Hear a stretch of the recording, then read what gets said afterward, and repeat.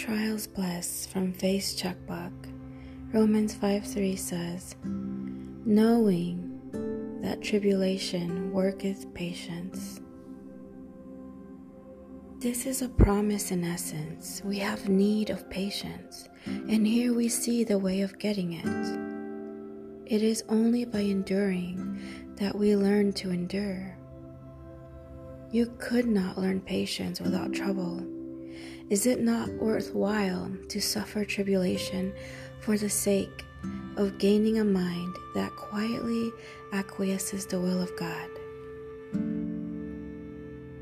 Tribulation in itself works petulance, unbelief, and rebellion.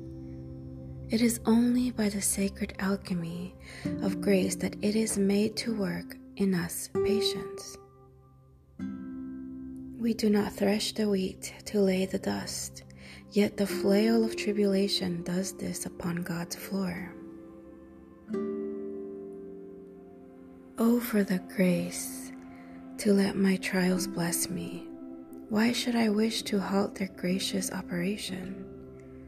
Lord, I ask you to remove my affliction, but I beseech you 10 times more to remove my impatience. Precious Jesus, with your cross, engrave the image of your patience on my heart.